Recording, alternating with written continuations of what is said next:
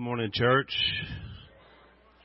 What a blessing to be here today during pine pollen season. We call it the coating, if you're visiting here. We always say during this time of year, if it ain't yellow, it's in the house, right? So we welcome the rain today. It was great because Jesse, who you just saw on the video doing the announcements today, we have on our Unashamed podcast, you know, Jace has a vocabulary challenge. Those of you that know Jace. And so we've come up with a word of the week where we're trying to expand his vocabulary. Because Dad, of course, you know, was an English minor in college. I have a fairly expansive vocabulary. I'm not trying to be braggadocious.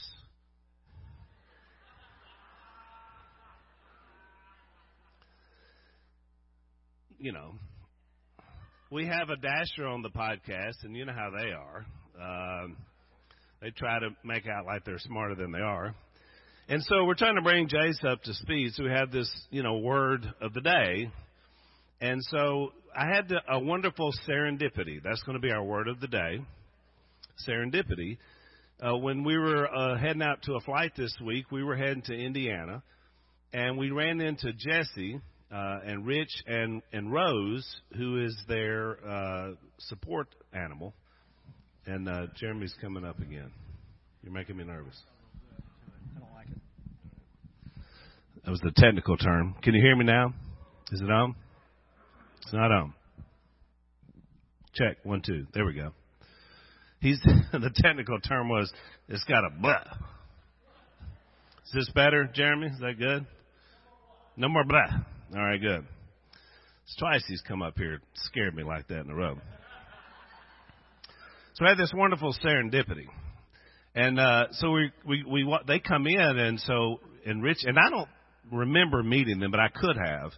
Which, by the way, that appeals to anybody here. If I've met you and then I reintroduce myself, I meet a lot of people.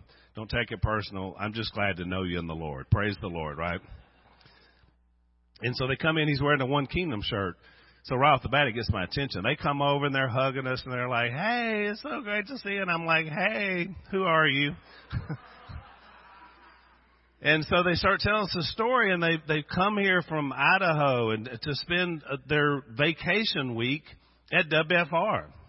And I thought, this is amazing. And so they tell me the story, and they connected with us through the live stream, and they're part of our church family. And just, you know, seeing her do the announcements today, it takes me back to COVID and everything that the evil one tried to do to destroy culture and community, and to see what our church has done, and Jeremy and Josh and all those guys, and to see this connectedness of family along with our podcast. Can we just give God the praise this morning? Say thank you. Wow. So a serendipity, by the way. So Jason's not here. He's on the road. So I don't know if he'll get to tune in to see this. But if you see him, you can tell him the meaning of this word so he'll understand. Because we have to use it in a sentence for him to get it. It's a fortuitous accident. It's a blessing, right? Or just say it's a blessing, because he won't get fortuitous either. That's another word for him to get. Today we're going to be talking about being prepared to answer, and our scripture reader is Chase Johnson. Chase, would you come up here this morning and bless us? Chase is the senior at West Monroe. Yeah, come on up. It says here that Chase likes to run track at West Monroe. Is that true? All right, that's good. Chase is a tall, strapping young man. I'm sure he could outrun any of us here. So we're going to have him read scripture today. All right, thank you. All right, 1 Peter 3:15. But in your hearts, revere Christ as Lord. Always be prepared to give an answer to everyone who asks you to give the reason for the hope that you have. But do this with gentleness and respect. All right. Thank you, Chase. How about a round of applause for Chase? And I always want to say that when I saw that Chase was reading our scripture today. One is, second generation from Chad and Debbie and the blessing they are to our church, but also a senior at West Monroe High School just took me back because that's my alma mater. And when I was there at West Monroe High School as a senior, I was doing everything but reading the Word of God, and especially reading it in our assembly. So, Chase, you keep doing what you're doing, young man. That's what we need more of. So, yeah, another round of applause for Chase. Thank you. It made me very proud that he's here and a part of our church family. So we've been on the road. This is what Lisa and I call the Johnny and June Cash part of our travel because we've been everywhere, man. We're all over the place. Monday night we were in Pineville, which was a short drive from here, and we were speaking at Louisiana Christian University, and we went down to speak about pro-life. We were invited down by the Wildcats for Life, and I just like the sound of that, right? I mean, that's good, right? Wildcats for Life. Yeah. I mean, right? They're excited about pro-life, and so are we to go. And so you never know what to expect. I was just expecting it to be kind of like the pro-life group on campus. We were going to go in. There would be kind of a few students there. We'd kind of get them charged up. And so we had like our normal PowerPoint presentation that we do. We kind of go across the country. But we were quite surprised, another serendipity, that this was almost the entire student body. There's about 1,000 students, I found out, at Louisiana Christian University. There were probably about 600 or 700 students there. A lot of them were mandated to be there for classes, and this was like a quarterly event that the university puts on about culture. And there were several of the high-ups from the university and vice presidents there, and they introduced us, and then there was an official Q&A at the end of our presentation. And I was excited. I mean, it was like we were important people, right? And so we did our presentation, and the questions, they texted them in. I mean, they were the real deal. This was like preacher on the spot type questions about abortion. They weren't the softballs. They were the real deal. And so I was excited about that. And it got me thinking about what we're going to be talking about today. We also did an event in Indiana this week, which was a straight Q&A with a moderator asking us questions. And so it was twice this week that we kind of just were off the cuff. And it got me thinking, is it easier to prepare? Because I was kind of thinking like, normally when you prepare for a sermon like today, or, I have my notes and prepared remarks, is it easier to do that, which is what I'm used to, or just to go in and say, fire away? Let me hear what you got. And most of us would rather be prepared, right? I mean, you'd rather be able to kind of prepare your thoughts and go in and present.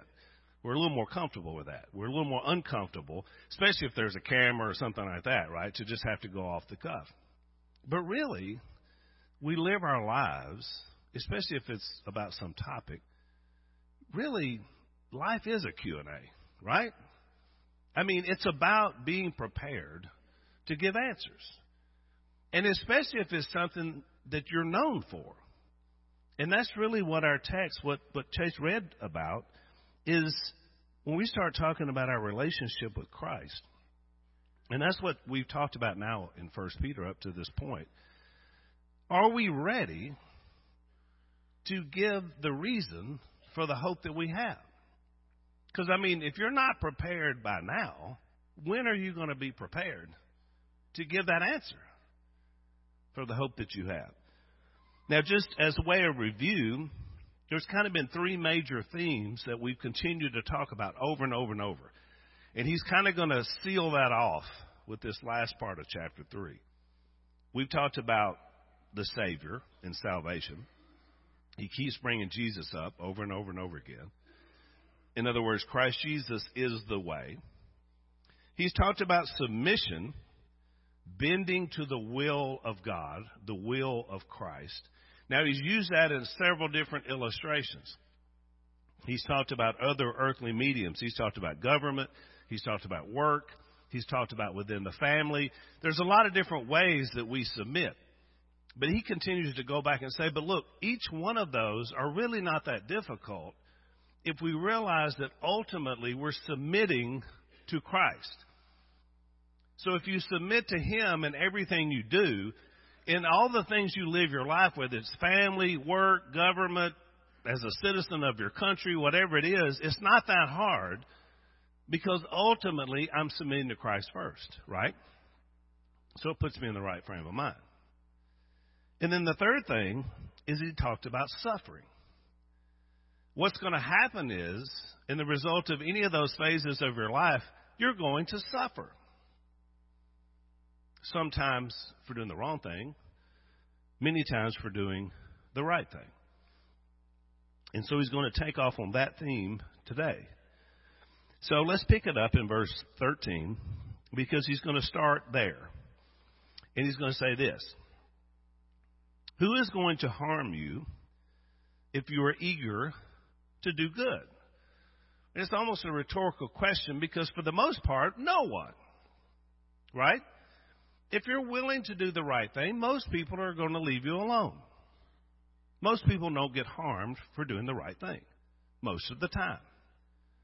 They don't want to harm you for doing the right thing. But, he says in verse 14, even if you should suffer for what is right, you are blessed. Sometimes it does happen. Do not fear their threats. Do not be frightened. But in your hearts, and he's going to go back to this same theme again, revere, some versions say set apart, Christ as Lord.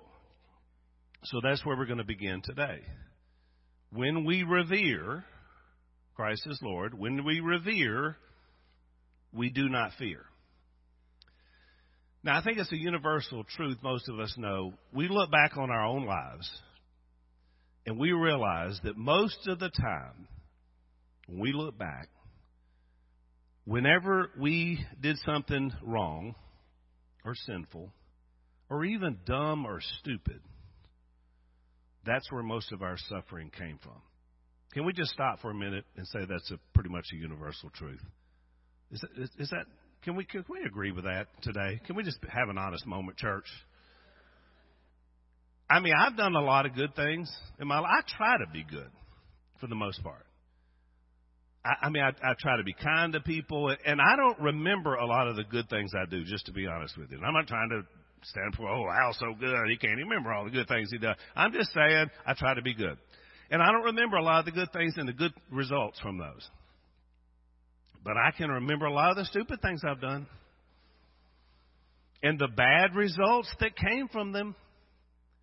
When I started working on this lesson, I can go back in my mind 50 years to dumb, stupid decisions that brought suffering to my life. Isn't that amazing? 50 years, Johnson, when I was just a small boy. I mean, a big pile of leaves that someone had burned. I was just a young child, and I went and felt of it, and it looked so soft. And it felt so cool. It was ash. And I thought, wouldn't it be a great idea to run and jump right into the middle of this pile of soft ash? It's such a grand idea. Such a good, smart idea. Until my feet were halfway down the soft, cool pile of ashes. And then my young brain realized that fire was still in the middle of this pile of ashes. It was stupid. I never did it again. Thank you, sister. She knows. Suffering ensued because of a bad idea.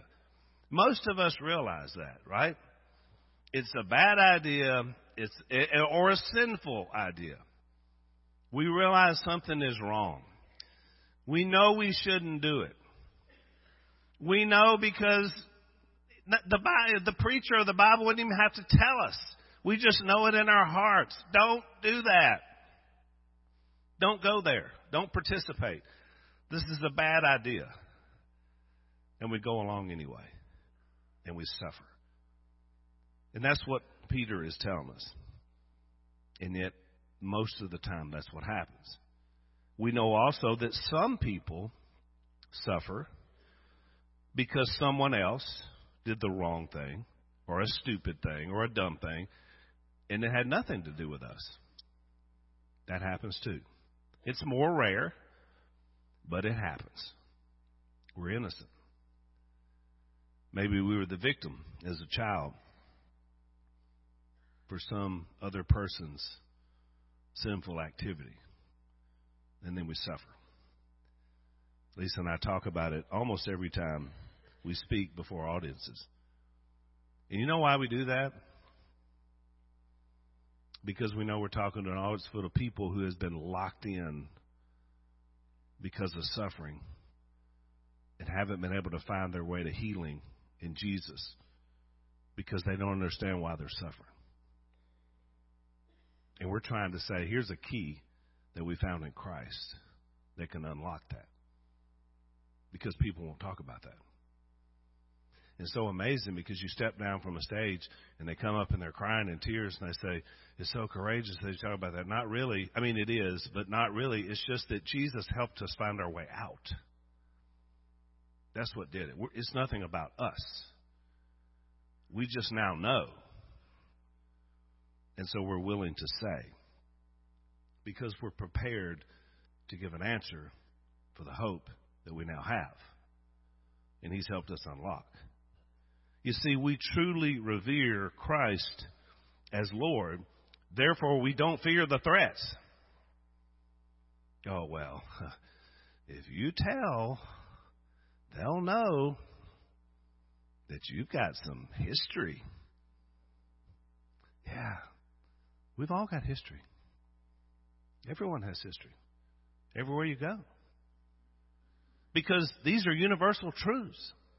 We've all done stupid and dumb things. We've all done sinful things. It's universal. Us not talking about them doesn't make them like they didn't happen. They've still happened.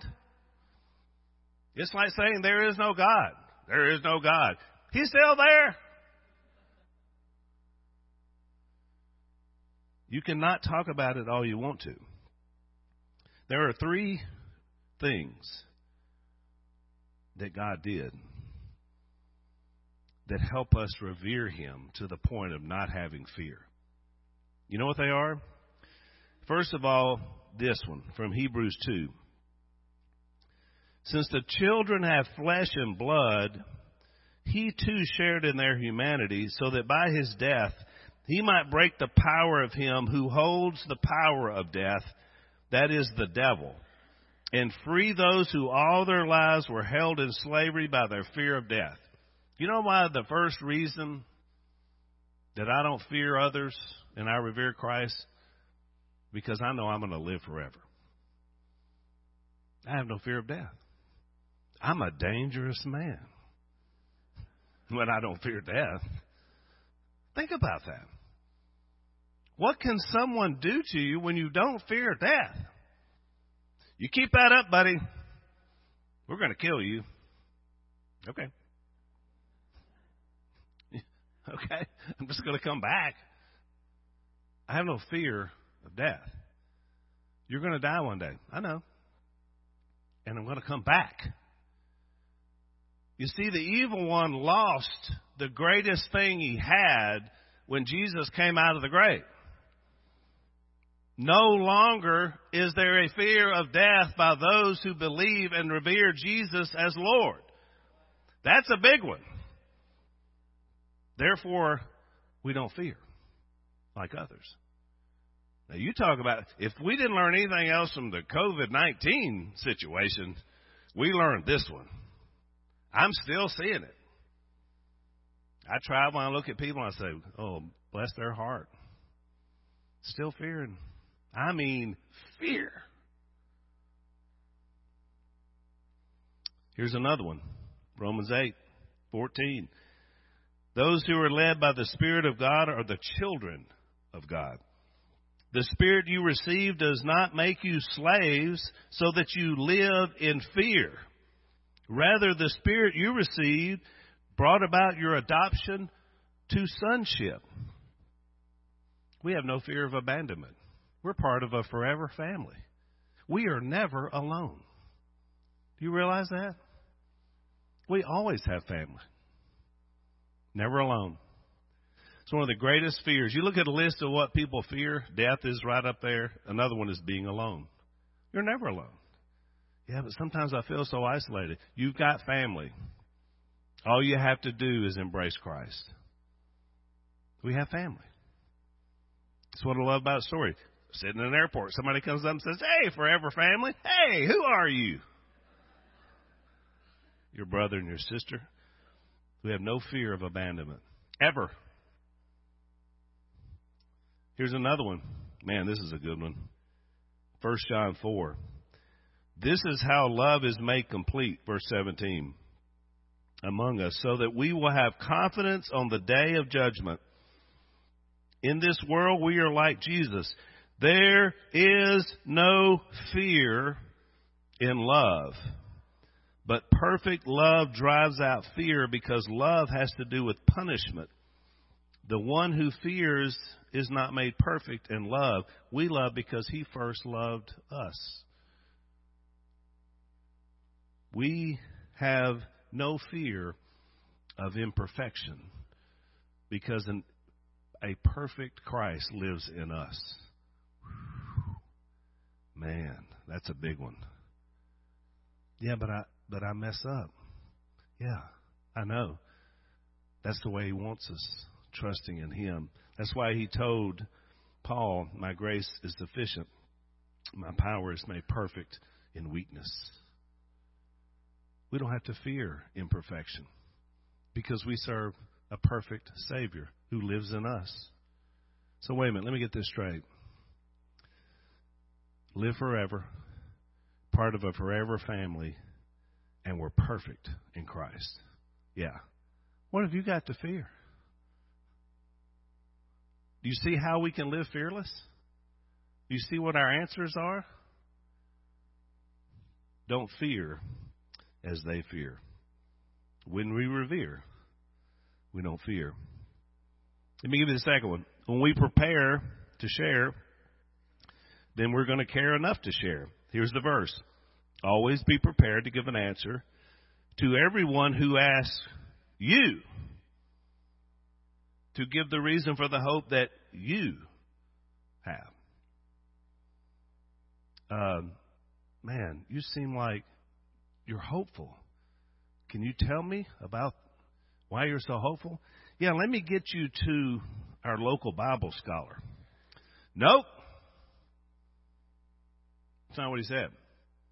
Yeah, but he's so scholarly. That's not what he said. Oh, let me get you to our pastor.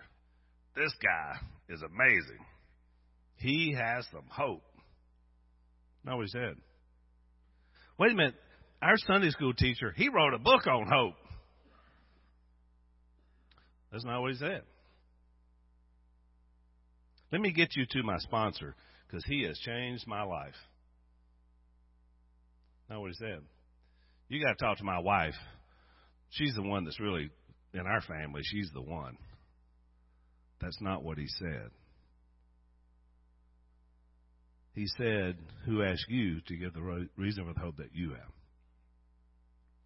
You see, this thing is about how Jesus Christ intersects your story. It has to be you. Each one of us knows what Christ has done in us. Now, of course, we give him glory, but it's our story. It's him becoming Lord of us. And when someone you interact with sees that in you, you have what they need. We worry about that. See, we're back to fearing again. Because we say, well, yeah, but I don't know all the... You know what God did in you. And that's what they need. It's not a formula. It's not having the right thing, logical answers for people. It's what Christ did in you. That's the whole trick here. It's an unlocking of life. It's what Christ did in me. That's why the first century exploded, because of lives that were given to Christ through the power of the Holy Spirit. It wasn't just about the apostles, those that were with him. It was everybody. We have to unleash that. That's what's happened in our culture here. We try to contain it into walls and buildings and guys down front. It's bigger than that.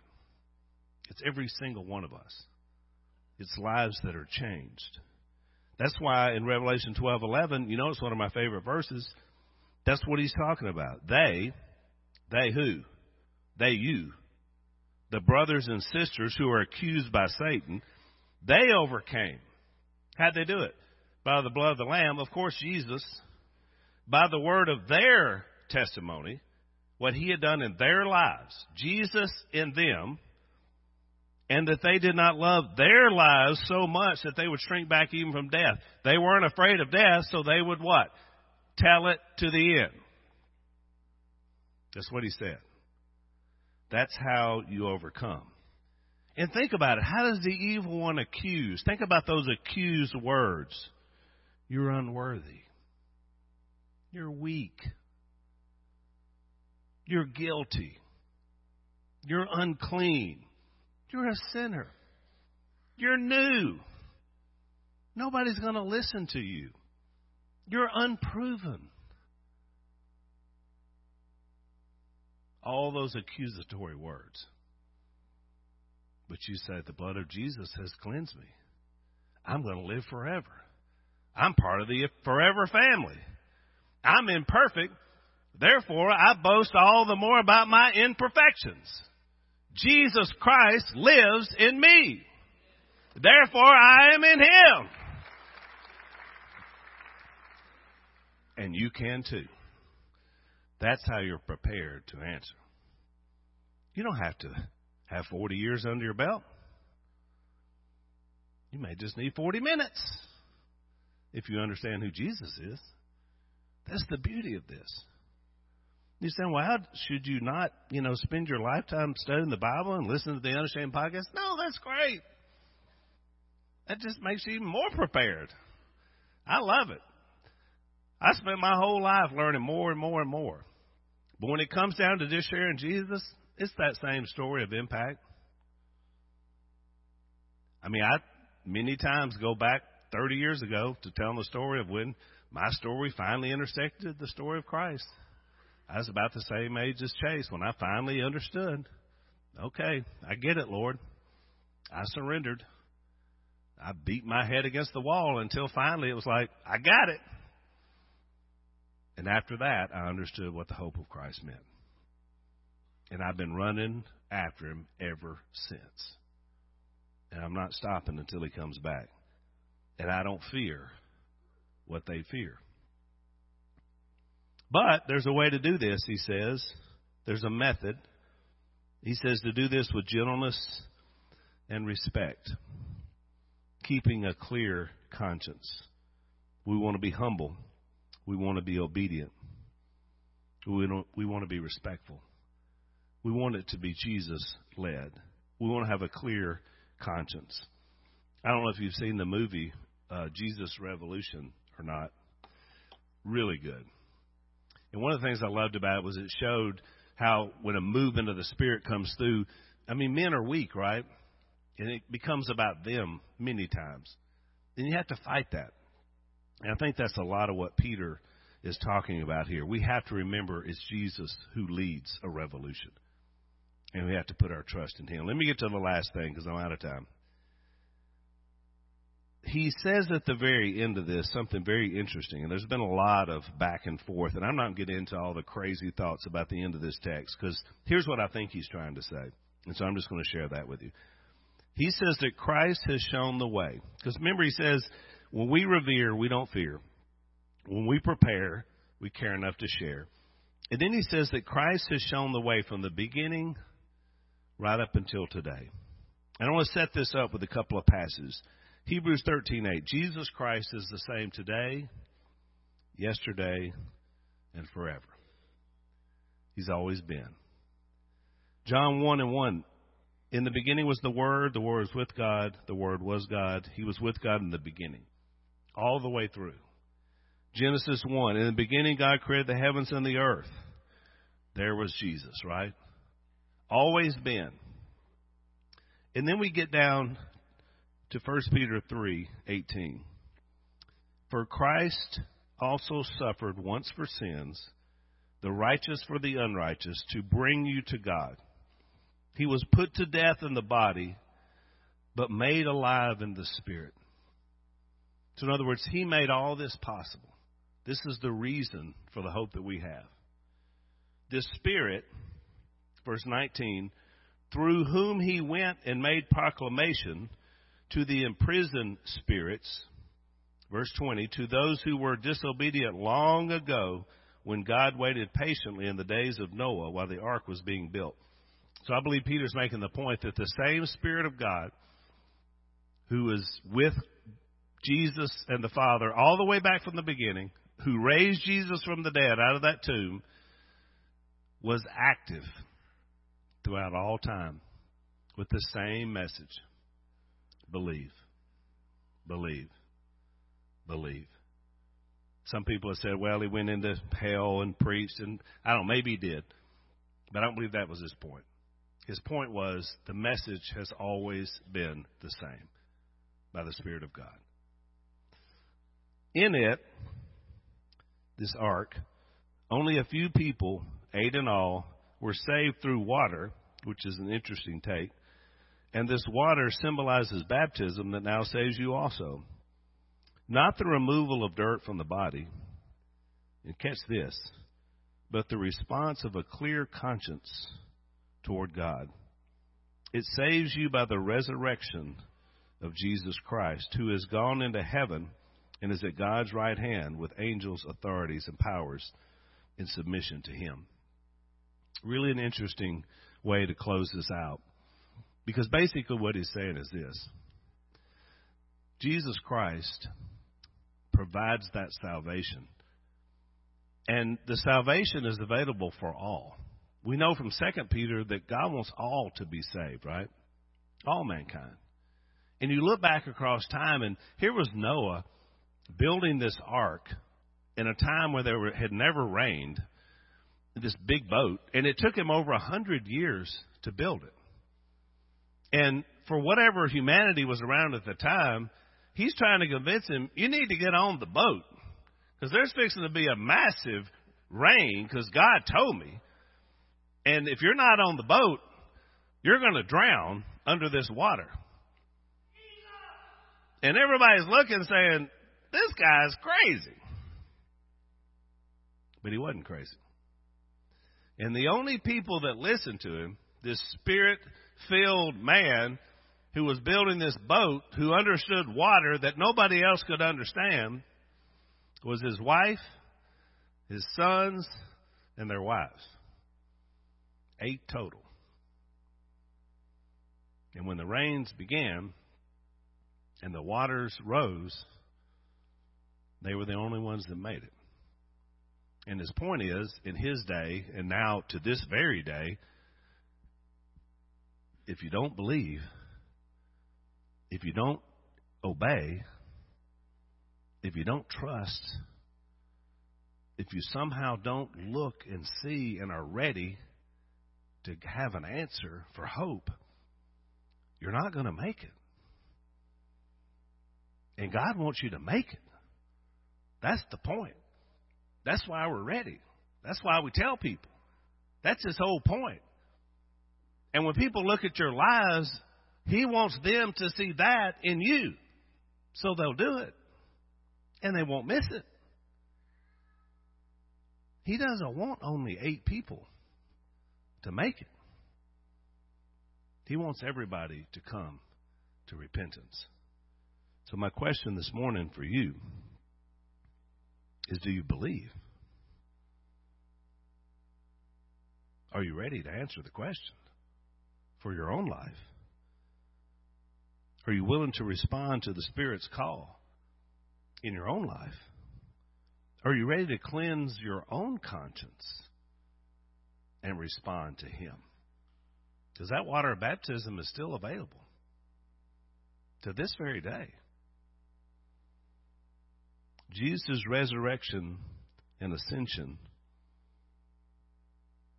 are still available. He's still in heaven, working for us as we give answers for Him. You realize that?